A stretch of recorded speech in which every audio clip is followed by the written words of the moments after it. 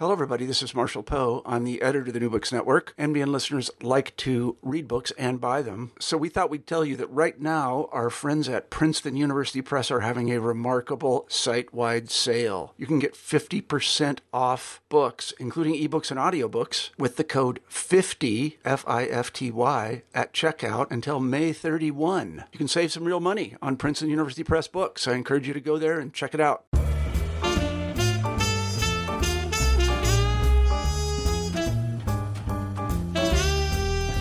Hello, this is Kristen Turner, a host on New Books and Music, a channel on the New Books Network. Today, I'm delighted to welcome Dr. Nina Sun Eidsheim to talk about her new book, The Race of Sound, Listening, Timbre, and Vocality in African American Music from Duke University Press.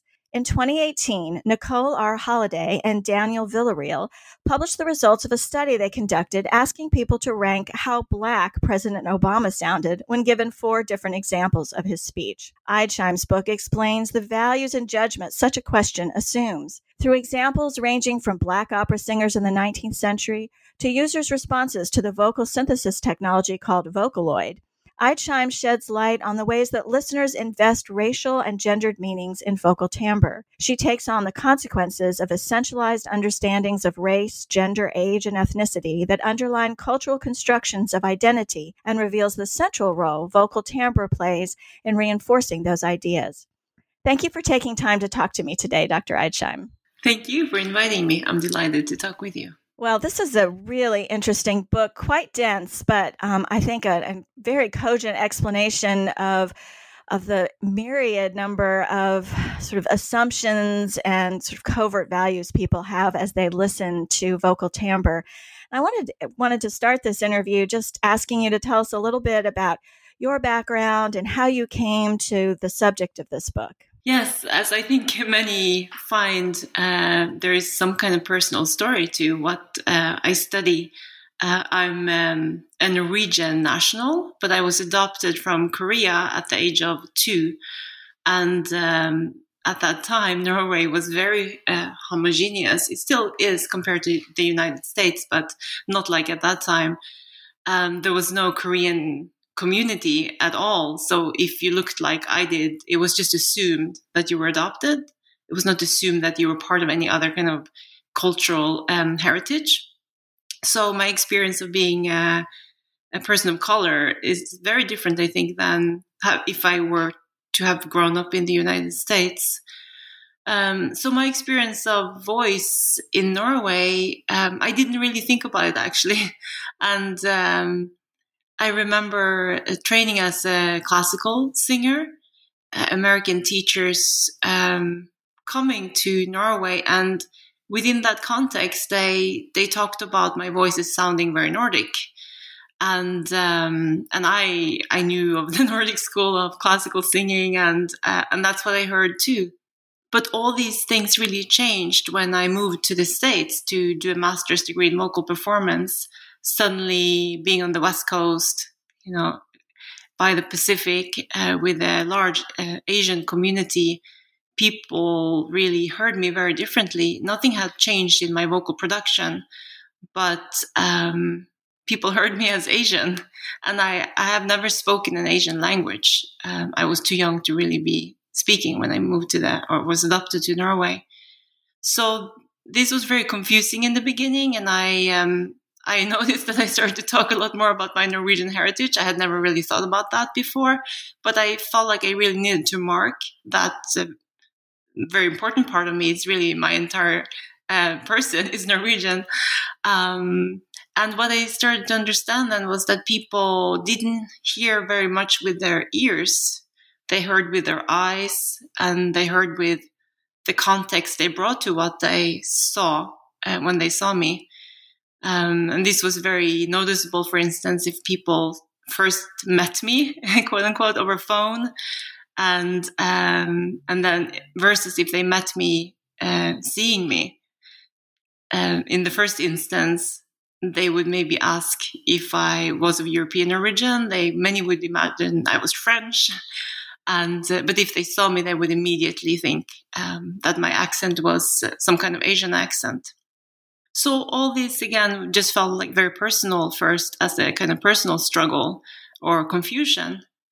And my first work, actually academic work, was on voice and electronic processing of voice. So I was just interested in exploring vocal sounds and vocal timbres as from an artistic point of view and a kind of technological point of view, and from thinking about the extension of the body. But more and more, this question around why people hear the same sound in different ways became sort of larger for me in an academic realm. And also the question of why even I could hear kind of vocal timbral categories. So it's as much, not as much unhappiness with the way that people heard me, but as much an investigation of how I also heard others. So that launched this whole 20-year, at this point, journey of trying to understand vocal timbre and how that's interlaced with perceptions and values or and power relations when it comes to race, gender, ethnicity, nationality, class. Really anything that we care about as a society can be lodged in the voice.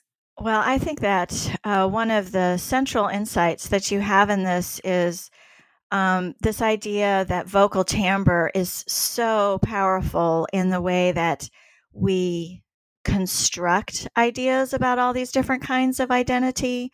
And I mean, people talk about that a lot, but I think what you've done that's so powerful is to really break down what's happening when we say that. Yeah. So one of the things that you do is you begin the book sort of positing a lot of questions, and you talk particularly about the acousmatic question as something that listeners are sort of evoking when they listen to and try to make sense of sounds they hear. And I would like you to talk, first of all, just, what is that acousmatic question, and why do you bring that concept in right from the start?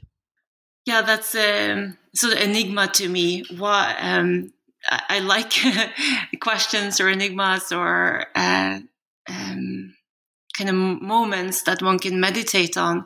And that term acousmatic typically, or up to this point, has really meant when we hear something and we don't see the source of it, we don't know what the source is from vision or from some other way of knowing. And then the question for many electroacoustic composers has been, can we hear in such a way that we divorce the sound from its source, or do we always try to trace the sound to its source? Let's say if we hear the sound of water, will we always think water, or will we just think about the texture or the sound of that sound? So that's how that term has been used up to now, and very much in film theory, etc., where you can juxtapose or kind of collage one image with another sound that maybe don't have this belong together originally. But what I came to notice was that the irony is that we actually flex that muscle even when we see the sound source right in front of us.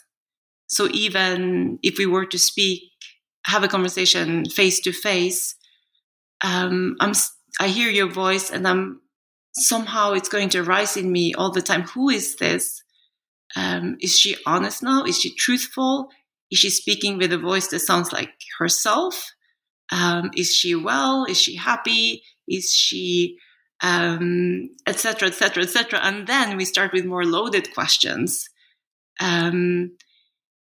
Is she sounds, the question can be stated in the form of an assessment. She sounds very feminine. She sounds very masculine.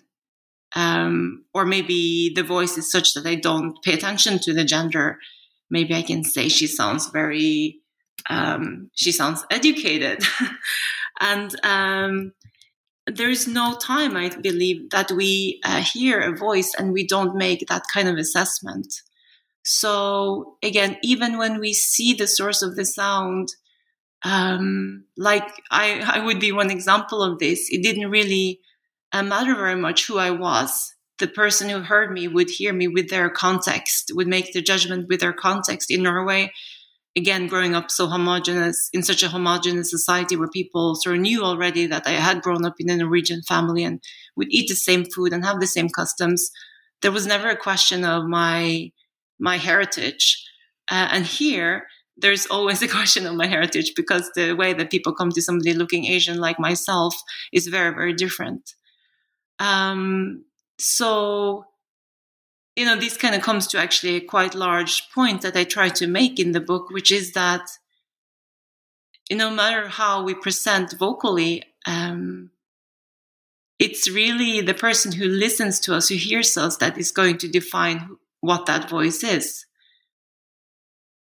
So we can make any number of sounds, but it's always somehow in the receiver that sound is going to be defined and named and known.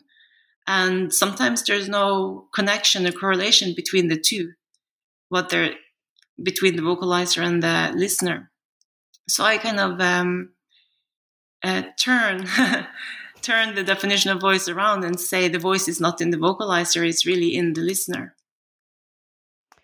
Well, I think that's one of your most powerful assertions, this idea that, we always think of the voice as being the product of the singer or the speaker or whatever. And you really are talking about listening practices as one way to think about it. In fact, you talk about, listening to the listening, like, what are we hearing, which I thought was a really, really interesting way to think about all of this. And one way you do this is you start off the book and sort of early on with these sort of corrective statements that you then return to at the end of the book. And I thought one way to talk about your book is to go through each one of those statements. And I'd love to get sort of for you to explain what they mean so that our listeners can get a sense of these sort of really powerful insights that you are grappling with throughout the book.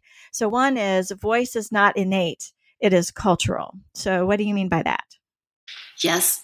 So the myth and the fantasy and the story about voice, it's, on the one hand, it's very beautiful and positive.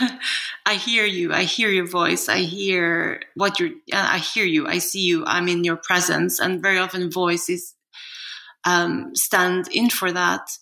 But if we believe voice to be innate, to be essential, to be your essence, which is in a way what those statements actually do, then whatever I hear your voice as being, I would then overlay to be your essence.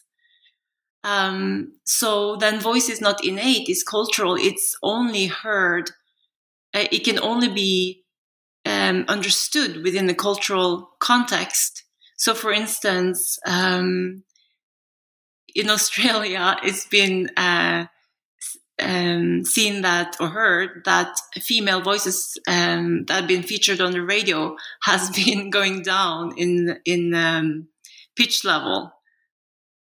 So that means that there's something either of the selection of female voices, or probably the way that women themselves understand themselves vocally and are allowed to present vocally, that has done something with a kind of collective lowering of the pitch. So it's not all these singular women who have decided to lower their pitch a little bit. This is a sort of cultural collective it's not really a movement, but something that shift in understanding of femininity, of being a woman, that has affected the vocal usage. So it's not innate. The way we present vocally and the way we hear voices can only be. Any statement is really a contextual statement, a statement made from a broader context. The second one is, voice is not singular, it is collective. Yes, and these two, these three insights kind of come as they came very. I've been thinking, like I said, about this for so long, and finally one day I just sat down and wrote these statements. They just kind of came out, and they, in a way, were able to decipher some of these things that had just been very confusing to me. And I hear myself talking, and I think I mixed up a little bit the first and the second statement, because I started to talk about how voice is not singular, it's collective, already under the first statement, which is voice is not innate, it's cultural. So I think also what I left out in the first statement, or in the explanation of the first statement, is that my physical voice seems very much my own. It's inside my body. It's behind Adam's apple, which is very, very is a very tough cartilage.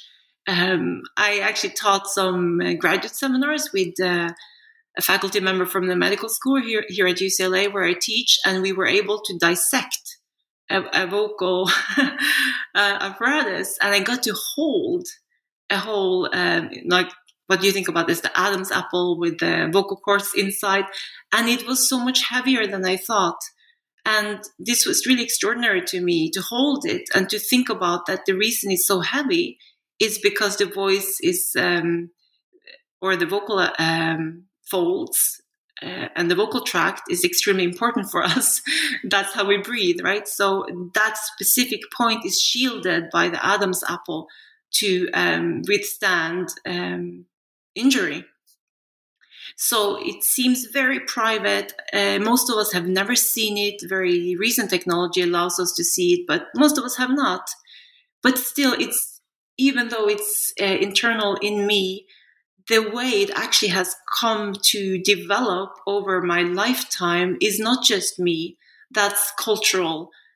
So what I was saying about female voices changing in Australia, for instance, it talks about how somebody has, within the culture, shifted their own understanding of how one can present as a woman, and then starting to use their voice in that manner. And that means then that the everyday usage of that voice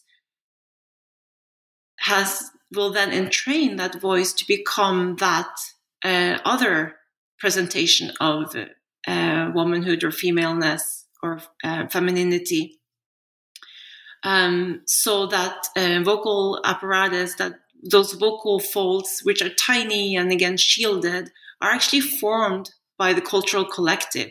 Because what I do every day with my voice is the way I'm going to be shaped vocally. The example I always give is that we all have the potential to have quite large muscles, to have explosive muscles, if we train like that every day, and if we eat in that kind of manner that will draw out that potentiality of our material body. And we all have the potential to be endurance athletes as well. And the body, the same materiality would then be drawn out towards that potentiality. It would have lean muscles, endurance muscles, rather than explosive muscles. So then we can see that. We can see if somebody works out with heavy weights, and we can see if somebody runs long distances. We can just visually see that. But we can sonorously hear what people do with their voices every day.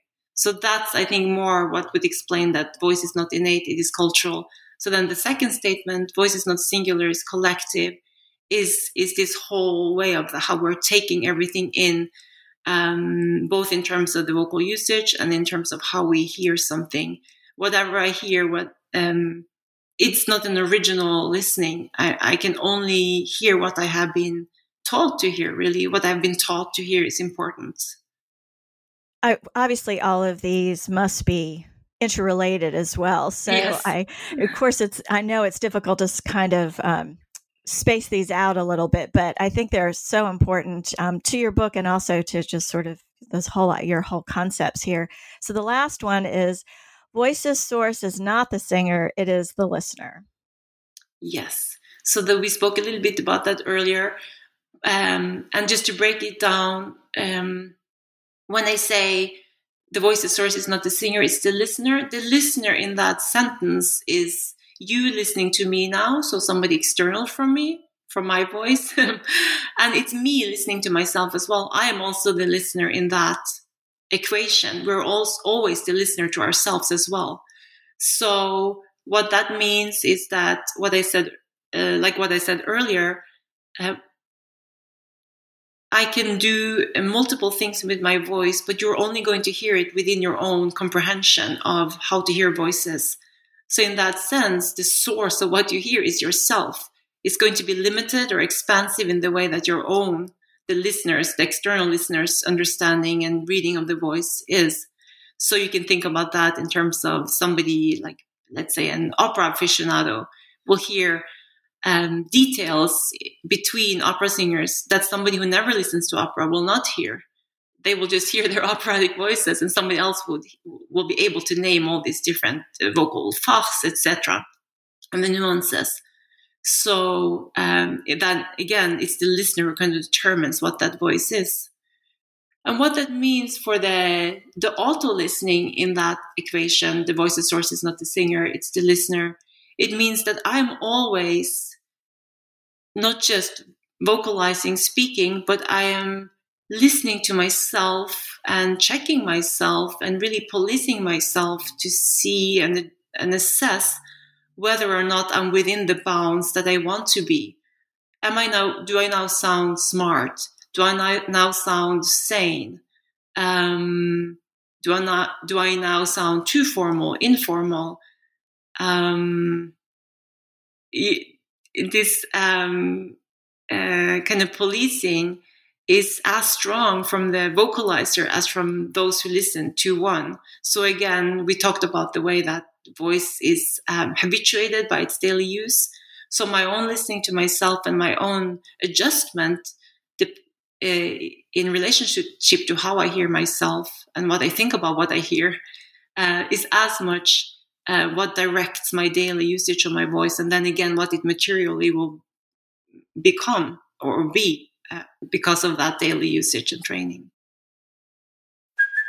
Hey, it's Kaylee Cuoco for Priceline. Ready to go to your happy place for a happy price? Well, why didn't you say so? Just download the Priceline app right now and save up to 60% on hotels. So whether it's Cousin Kevin's Kazoo Concert in Kansas City, go Kevin, or Becky's Bachelorette Bash in Bermuda, you never have to miss a trip ever again. So download the Priceline app today. Your savings are waiting. Go to your happy place for a happy price. Go to your happy price, Priceline. I'm glad you brought up this sort of idea about policing the voice, and you brought it up in the idea of, the person who is speaking or singing is constantly sort of policing themselves. Is this the voice that I want to produce? Am I producing the voice that, does it sound to me like I want to sound? But of course, as you said, that is done in concert with all these cultural ideas that the listener is investing with that same sound, right? Am I hearing an opera voice? And am I, if that listener knows a lot about opera, am I hearing a Nordic voice or a French voice or whatever? And so a couple of your chapters, I think, really dig into this idea of that policing of the voice and how the ideas that you're talking about play into the way that people's voices are heard and how that affects then, those singers or those individuals. So one way you talk about that is you interviewed a bunch of vocal teachers who teach classical music or operatic music. I think it was 13 of them. And one of the things that you talk about that I found quite fascinating is that these teachers, all but two, made spontaneous correlations between the ethnicity of the singer they were working with and the kind of vocal timbre they thought they should have to be, I guess, authentic to themselves or to have the voice that they should have. And I wonder if you could talk a little bit more about that and, where does that idea come from, do you think? And how did your informants talk to you about what it meant to have an Armenian voice or a Korean voice or whatever it might be? Yeah, this is fascinating because we know there are national schools of singing, which is around the language and around composers who have the repertoire that has been composed within that language, and maybe the national kind of composition styles as well. so that we sort of know what those ingredients are. It's the kind of sound of a language, composition style, etc. And some places there are very, very strong control actually over that sound. But then, so there is actually not an ethnic or racial basis of that.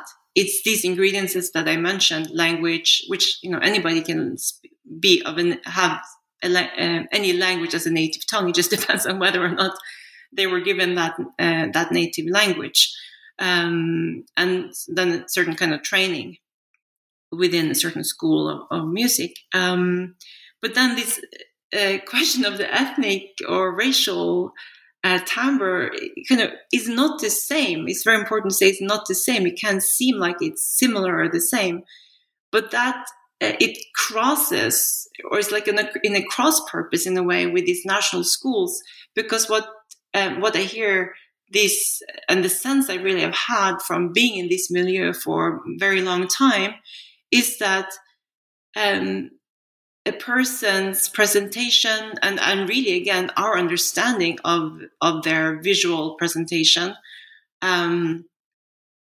is what determines this timbre and the teacher's expectations of what their sound would be. So you could have different people being trained in any of these schools, but still, or I looked specifically at the United States here,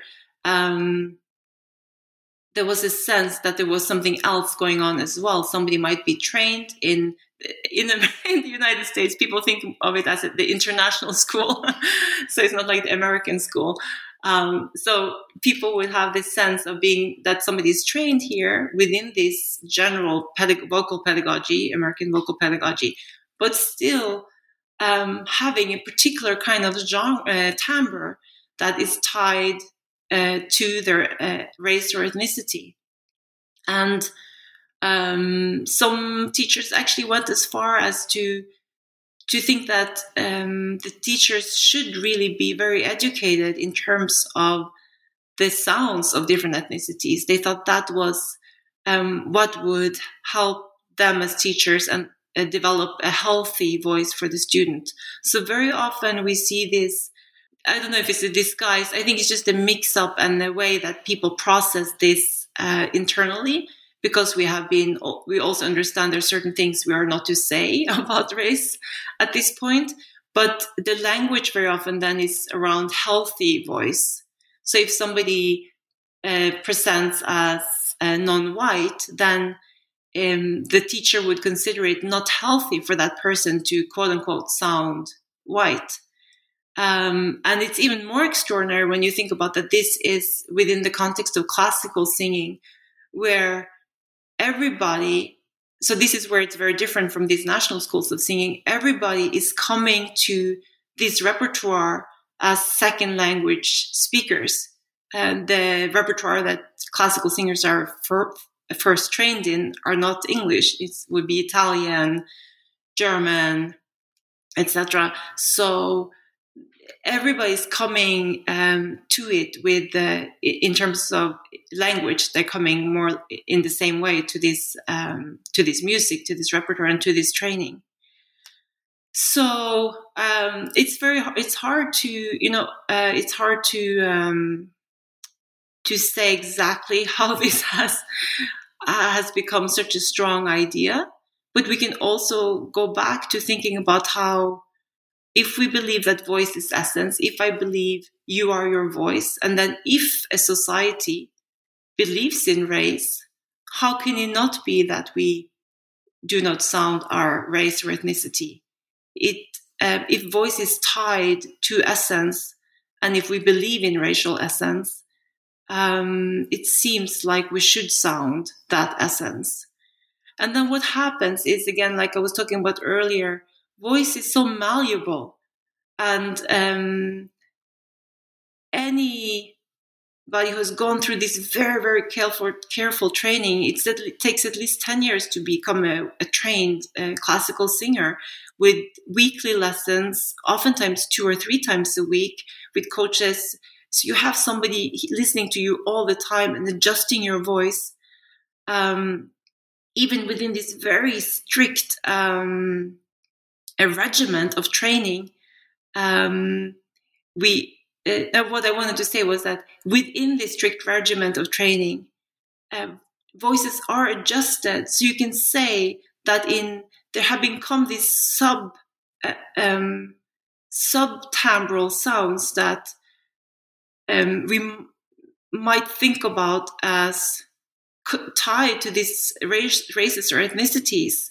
But the point I really want to make with this book is that even if we hear such a sound, it doesn't say anything about that person's body. It says only that that person can make that sound and does make that sound very comfortably. But it also says that that person could be trained in a slightly different direction or a hugely different direction to sound differently, still within the operatic idiom.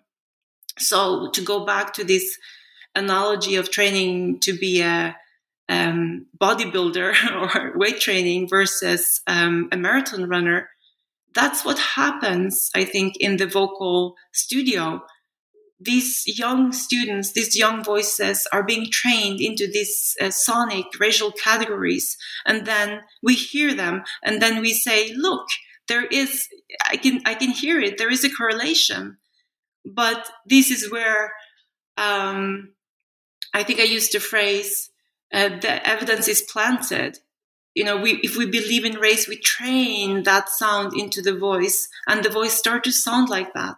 And it's the training and the perception, the collective perception of that person that makes that happen, not that is the essence of that person.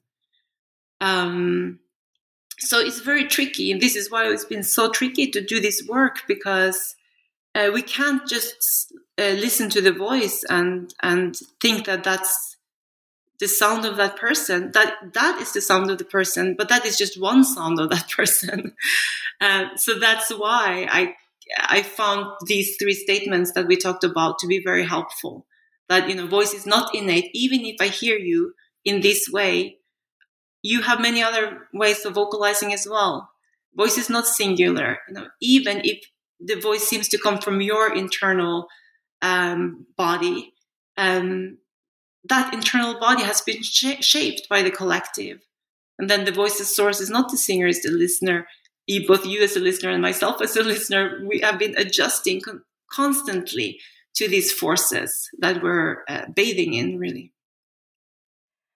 Well, I think that the way that you explain that, it's, as you said, it's so difficult, but I think it also reveals what's at stake when people say things like, oh, this person's voice is not healthy. And what they mean is there's something about that person's vocal timbre does not conform to what I think someone who looks like that person or comes from this particular background should sound like. And, how restrictive that becomes. And perhaps your best example of that, of course, is the Black opera singer, which you have talked about in other formats and other published work and have returned to here as well. And, as I was reading it, I was thinking about how you were making the point that it's very hard for Black opera singers to sing outside of a very small number of roles. So there's a certain number of exoticized female roles that are traditionally cast with Black singers, Carmen, Madame Butterfly, those roles. And then for men, it tends to the lower male voices who tend to be villains in operas. Black men have an easier time being cast in those lower voiced roles. It's very tough for a Black tenor, because tenor voices tend to be the heroic roles. And I was thinking, what is it about opera that has continued to be so resistant to what in another dramatic context like musical theater or just straight drama would call colorblind casting? So, not that is a huge phenomenon in those other forms, but they are definitely more open to it. And of course, with Hamilton, it really sort of blew open. That whole conversation really sort of blew open in musical theater with the casting in those shows. And of course, opera is also the only genre that people still routinely black up to play certain roles. So, what do you think it is about opera that in an inherently unrealistic genre where people are going around singing in a voice that is highly trained, as you said, takes 10 years at least to produce that vocal timbre. Why is that construction of reality about race something that is so difficult for opera to deal with? I don't think I have a very straightforward answer to that, other than maybe that opera is understood as a white European musical genre, even though opera is now, being written across the world, really, but it still is understood as that. It's in a very exclusive white environment, I would say. Think about the patrons, and it's very expensive to produce. So you have layers of patrons, layers of boards, a very particular kind of power structure. I don't, and you can think about that in terms of symphony orchestras as well. I mean, any kind of classical music is pretty white. Why are some bodies allowed to make some sounds and others not, or seen as outsiders to those sounds? I don't know that much about musical theater and if it's been very, very different there, but it strikes me that the origin is different. The repertoire might be different. In opera, there's, the repertoire, some of the repertoire is quite old and it's still being played, still being put on the stage. And there's a struggle with that too. If it was produced within or created within a very white European context, how do we deal with that today? And I think those are excuses, right? I don't have a good explanation other than that it's Western European music is still a very white dominated musical genre. Well, of course that's certainly true. I wonder if, I guess as I was reading this book and really struck by your insights, it occurred to me just again how powerful that connection between vocal timbre and ideas of race are in opera in particular, perhaps because of what you said, because it is so old and so much of the repertoire is hundreds of years old and you have hundreds of years of tradition about how it has been performed in the past. One of the things that you say is vocal timbre is even a stronger indicator of race than skin color itself. And I wonder if that's one reason that opera is so resistant, because it by keeping the singers white, it keeps the genre, which is this much more amorphous idea, white as well, and that's what's at stake there. You know what I mean? Right. Exactly. Yes. Yes. It's a fascinating question, for certainly. And in fact, a lot of your examples center in on what you talked about, what happens in your own life, which is the incongruity when someone produces a sound that the listener does not expect. And for me, you introduced me to a new singer that also has that also happens with, which is a man named Jimmy Scott, who is an African, or was, I guess I think he's dead now. Is that correct? Yeah. He's an African American jazz singer who, because of a physical problem or condition, never went through puberty, and so he, which affected his vocal timbre, of course. And despite having the same vocal range as quite a number of other male African American singers, when I went to listen to him, I absolutely heard what you meant about his vocal timbre sounds feminine, and he sounds like a woman. And you talk about some of the ways that that as the listener constructing his sound as gendered female had on his career. And I'd love for you to talk a little bit about that and let our listeners know a bit about Jimmy Scott. Yeah, Jimmy Scott was an incredible jazz ballad singer. He has an incredible vocal timbre, very unique. Even before we start to talk about these issues, his phrasing is just wonderful, and is a deep musician. He was born with something called Kallman's syndrome. It's a hormonal inherited illness or syndrome, and like you said, it doesn't allow the person to go into puberty. So in terms of his stature, he was maybe shorter than most men. But he was very adamant all this time that he was heterosexual Black man. What happened? There are many twists and turns to his career, but just very broadly, what happened is that he sang for different people, different band leaders, and in the beginning, he was actually not even named on the record, or he was maybe mistaken for a woman. So he was in essence erased. And when you hear people early on describing him, they would assign names or descriptors. Again, this goes back to the voice's source. It's not the singer, it's the listener. They would say he was a fag, he was a woman, he was a child, he was a girl. And this is how they perceived of him. And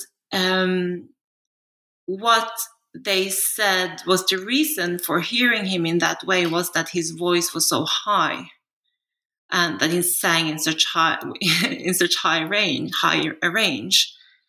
And that was something I really, I just believed in for a very long time, because I also just listened to it and it sounded kind of high, but I really started to question that as well. And all through this time, he was, like I said, first, he wasn't acknowledged on records, or a woman's name was put in his stead. And when he came out with the solo record, his image was not his own. It was a model's, and it was a woman's face. So he was replaced by a woman. And on another album cover, it was again not him. It was a couple, a man and a woman. And one could imagine he was either of them, or maybe he was somebody just serenading them. But he was never allowed to present as who he insisted he was, a Black heterosexual male, because he didn't fit into these categories that we imagine for Black heterosexual males. So here the listener, in the form of the producer or the audiences, are really producing Jimmy Scott as, again, a gender ambiguous or maybe a female person. So all through this time I was studying this, and it really bugged me, these statements about his voice being so high. And I thought, I'm just going to transcribe this album and see where his tessitura lies. And I'm going to look at his contemporaries and see where they are vocal, in terms of vocal tessitura and the range they record with. And what it turned out to be, and I thought a lot about how to visualize this to make it very evident just by having a very quick look at this chart. What you can see then is that Jimmy Scott's voice is really kind of in the middle. And that his contemporaries are singing much, much, much higher than him, sometimes an octave or more higher. And so what it came down to, my reading of this, is that people, and this is how even expert listeners think they hear one thing, but they might actually be hearing something else. What people assigned to pitch was arguably timbre. So they thought, because it sounded unfamiliar, it didn't sound to them very, they couldn't easily assign a Black male voice to that sound. So they thought it was a woman, and they think women sing higher. So they just said, the reason I think this is a woman is because this person sings in a woman's or female tessitura. And again, he did not sing in that. It was not out of the ordinary at all. And other males sang much higher. So what the way I explain this is that Jimmy Scott has no breaks in his voice. What his contemporaries did when they sang much higher than he did, pitch-wise, was to switch in a very stark way into falsetto. So I call this timbral scare quotes. So I have then, if I am one of these male contemporary singers, I can sing with my voice, and I can sing much higher than it's expected of me as a male singer. But I do it in a different timbre, so I can say I am still my normative black male voice. I present as that. And I also can use this other voice that is not me.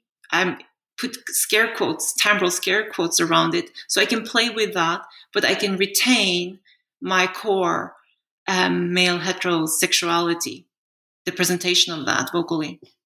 And again, Scott did not do that.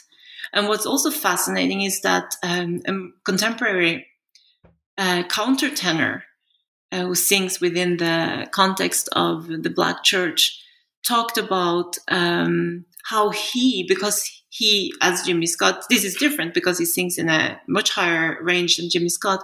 But what he did, this countertenor did, was because he's singing in this high range and this timbre throughout the entire piece, he puts timbral scare quotes around the entire piece by speaking before he sings. So he speaks in a really deep, masculine, in the way that we imagine that masculine sounding voice, and sets up the piece in that kind of way. So he signals to the audience, this is me. I am a normative black male. I am presenting as that here with my vocal presentation, by my vocal speaking performance. And now I sing and I put timbral scare quotes around the entire piece. It's not me. It's just something I am capable of doing. So there are all these ways of kind of doing different vocal maneuvers, but signaling what we think is central to our identity and what we think is kind of play and differentiated from our core identity. Jimmy Scott was never able to really be heard in the way that he wanted to be heard. So he was understood as a woman, as a child, as a gay person, and none of this bothered him in a way. But it was not who he wanted to present as. It was not who he sought to present as. In the very end, he also was used as the sound of death in Twin Peaks. So it's these non-human kind of associations with his voice, because he never he didn't use any timbral scare quotes around his voice.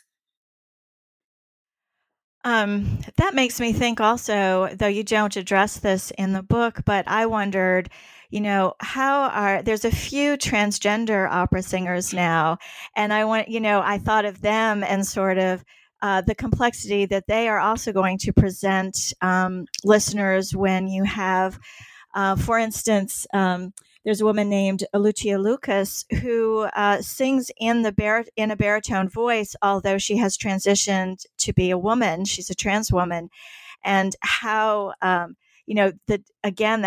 how dicey the presentation of gender is going to be for these transgender singers, who some of whom are transitioning to other voices, going from, for instance, in Holden Madigame's example, he is moving from a mezzo and now sings in a tenor voice, and then Lucia, who is continuing to sing in a baritone voice. So that just is going to add a whole nother layer of complexity as the listener is trying to construct the voice. Yes, absolutely. But, in a funny way, I think when it's more overt like this, when the person is, it's known that they are navigating these issues, it's something we can look at and we can maybe deal with in some kind of way. But Jimmy Scott was not trying to do something extraordinary. He was just trying to present as a heterosexual Black man, and he was not allowed to by those who listened to him. So in a way, and it's a different time as well, right? But sometimes it's I don't know if it's easier, but sometimes it allows us, it gives us more ways to talk about and process something when it's more, I don't know how to describe the difference between these cases, but more, it's not more extreme, but a more overt, or more, what would be the word? Well, I mean, all I can think of is sort of constructed, that these singers are in the view of the audience constructing gender in a way that's very overt, I guess. Mm-hmm. Yes, exactly. Overt. Yeah, overt may be the word. And Scott was not, actually. And it's hard. That's why it's harder to deal with him. And I mean, the whole trans and voice is extremely interesting. And a lot of my understanding and our understanding as a scholarly community around gender and voice comes from that, those practices and that community, because then we really understand much about, by studying these practices by studying these practices, one understands more about how one signals, signals gender. There is a trans chorus in Los Angeles, which is quite fascinating, and they are, it's not very straightforward, right? If how one wants to present even after the transition. And it's a question that I think within that community is very highly debated still. But the singers that you mentioned it seems like they have come to some kind of resolution in terms of the way they want to deal with their voice and their gender presentation. I think the word we haven't introduced thus far in the conversation, but I think your whole book in some ways is this idea of authenticity, and how people construct what they believe to be the authentic voice for the body that is making that sound.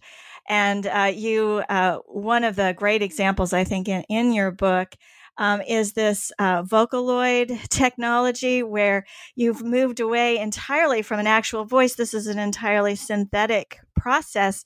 And yet we still cannot, as listeners, get away from listening to I went and listened to some of the Vocaloid songs. I don't know exactly how to even describe it. And I found them to be mostly very, I guess, artificial sounding. I could really hear the technology in it. But yet we still are still describing this sound using the same old words. So can you talk a little bit about this example that even gets us away from the body, but we still, as listeners, can't get away from these habits of listening? Yes, it just goes to show that we are always reproducing the values that we hold in any kind of listening situation. We reproduce them. We try to hear the voice in the engine of a car, right? So, very specifically, it's a kind of long story, but because there's been many different iterations of this software, and I've been working on it in different phases because I thought the story was kind of closed. I thought that I knew what happened here. So the first kind of portion of that story was, for me as a scholar, was I heard about this software. I went to study it. I talked with the people who produced it, etc., etc. And what I found was that when this company wanted to create these synthesized voices, they thought that what there would be a market for would be voices that has some kind of race attached to them. So they created these two Black singers, Lola and Leon, and on the package, the software package, basically what you see is what I would call a blackface image. So when they're creating this synthesized voice, this technological tool, really, they still had to assign a race to it. They still thought they had to assign a race to it.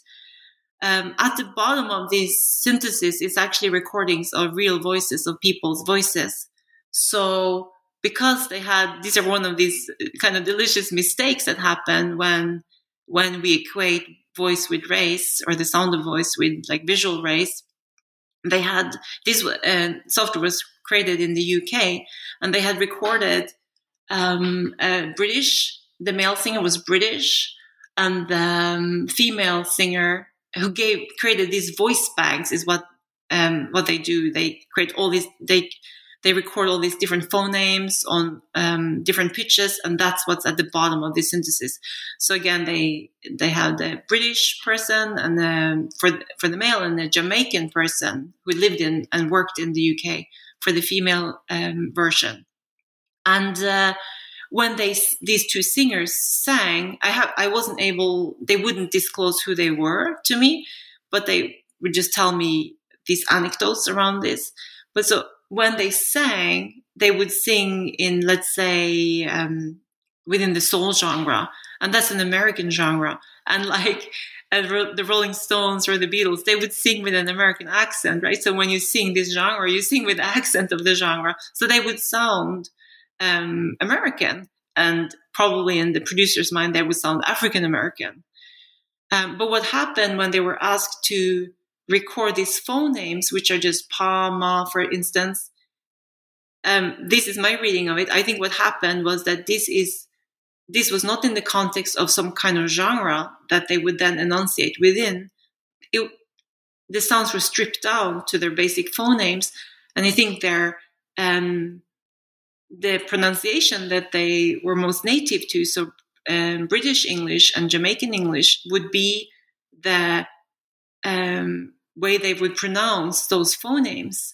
And these could be quite small differences, maybe not be that audible to just a regular ear. But within this synthesis, it was noticeable, because what happened was that all these users started to break down and make fun really of these voices in terms of they couldn't make sense of the kind of accent of these voices.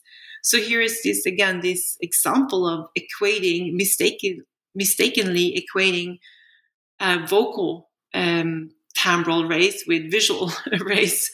But when you had this, what we heard then was British English and Jamaican English. We didn't hear American English, of course.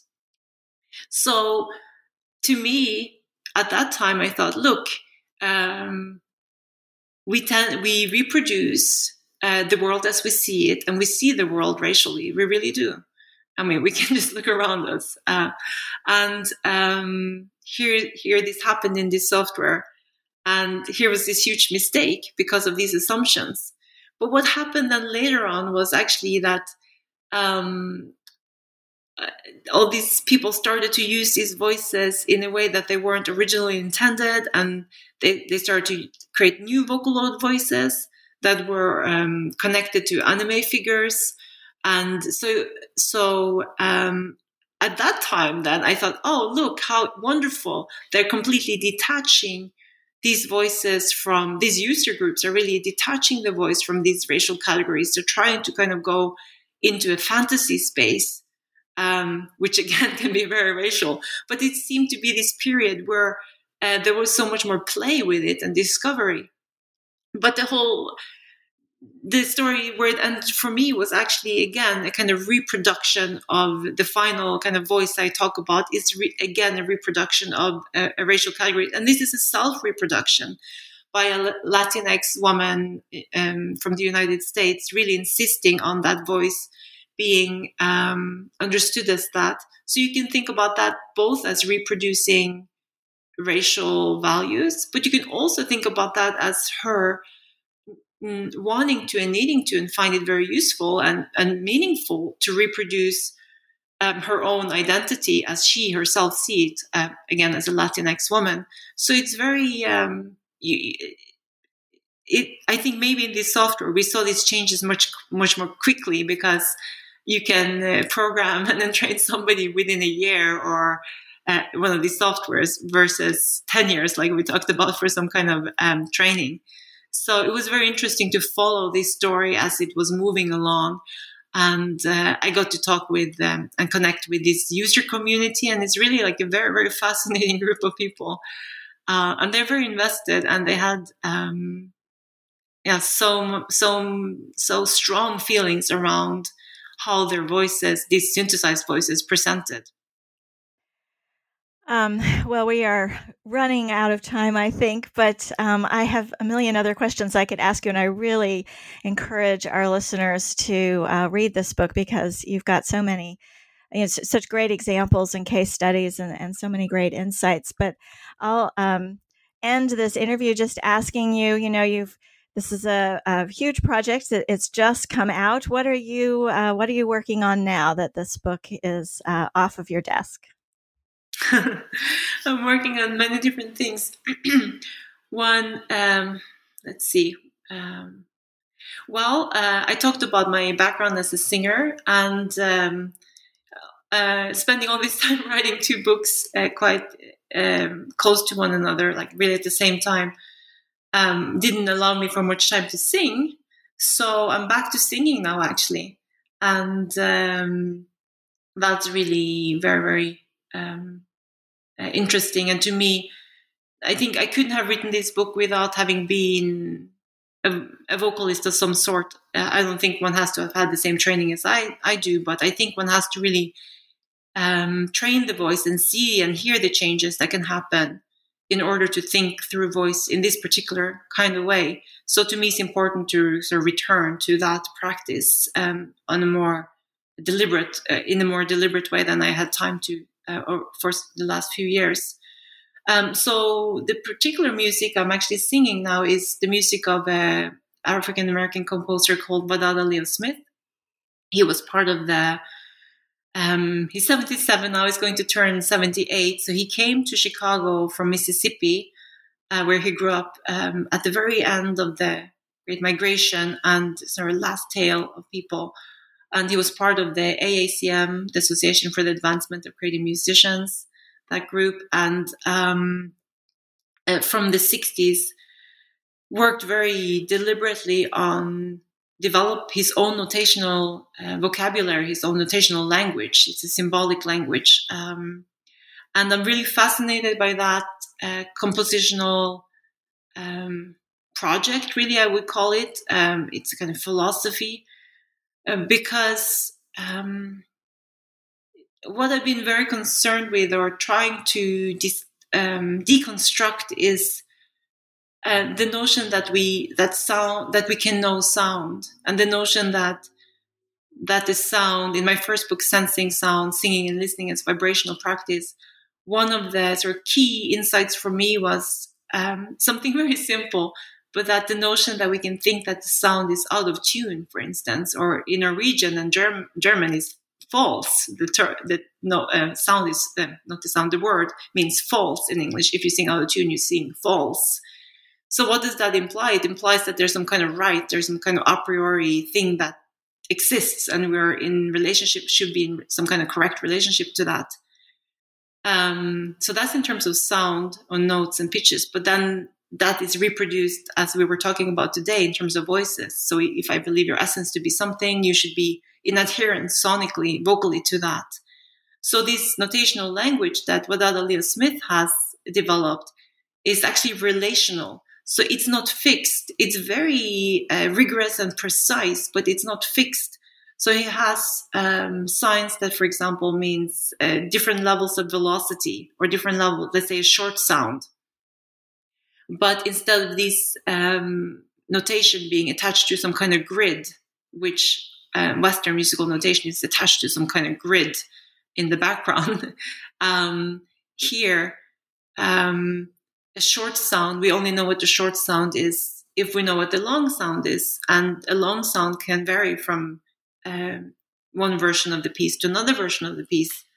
Or we can maybe say that once we know what the short sound is, then we can also know what the long sound is. So everything is relational.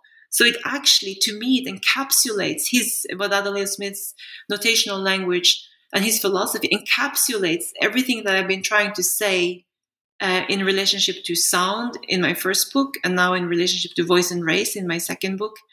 He has a way of thinking about music in a non-fixed manner that gets us to this place where if I think of you, I hear you, and I think this is a woman. I also immediately have to think, why do I think this is a woman? In relationship to what? Or I think this is a very feminine woman. I have to ask myself, why do I think this is a very feminine woman? Where does that come from? What's a less feminine woman? What's a masculine woman?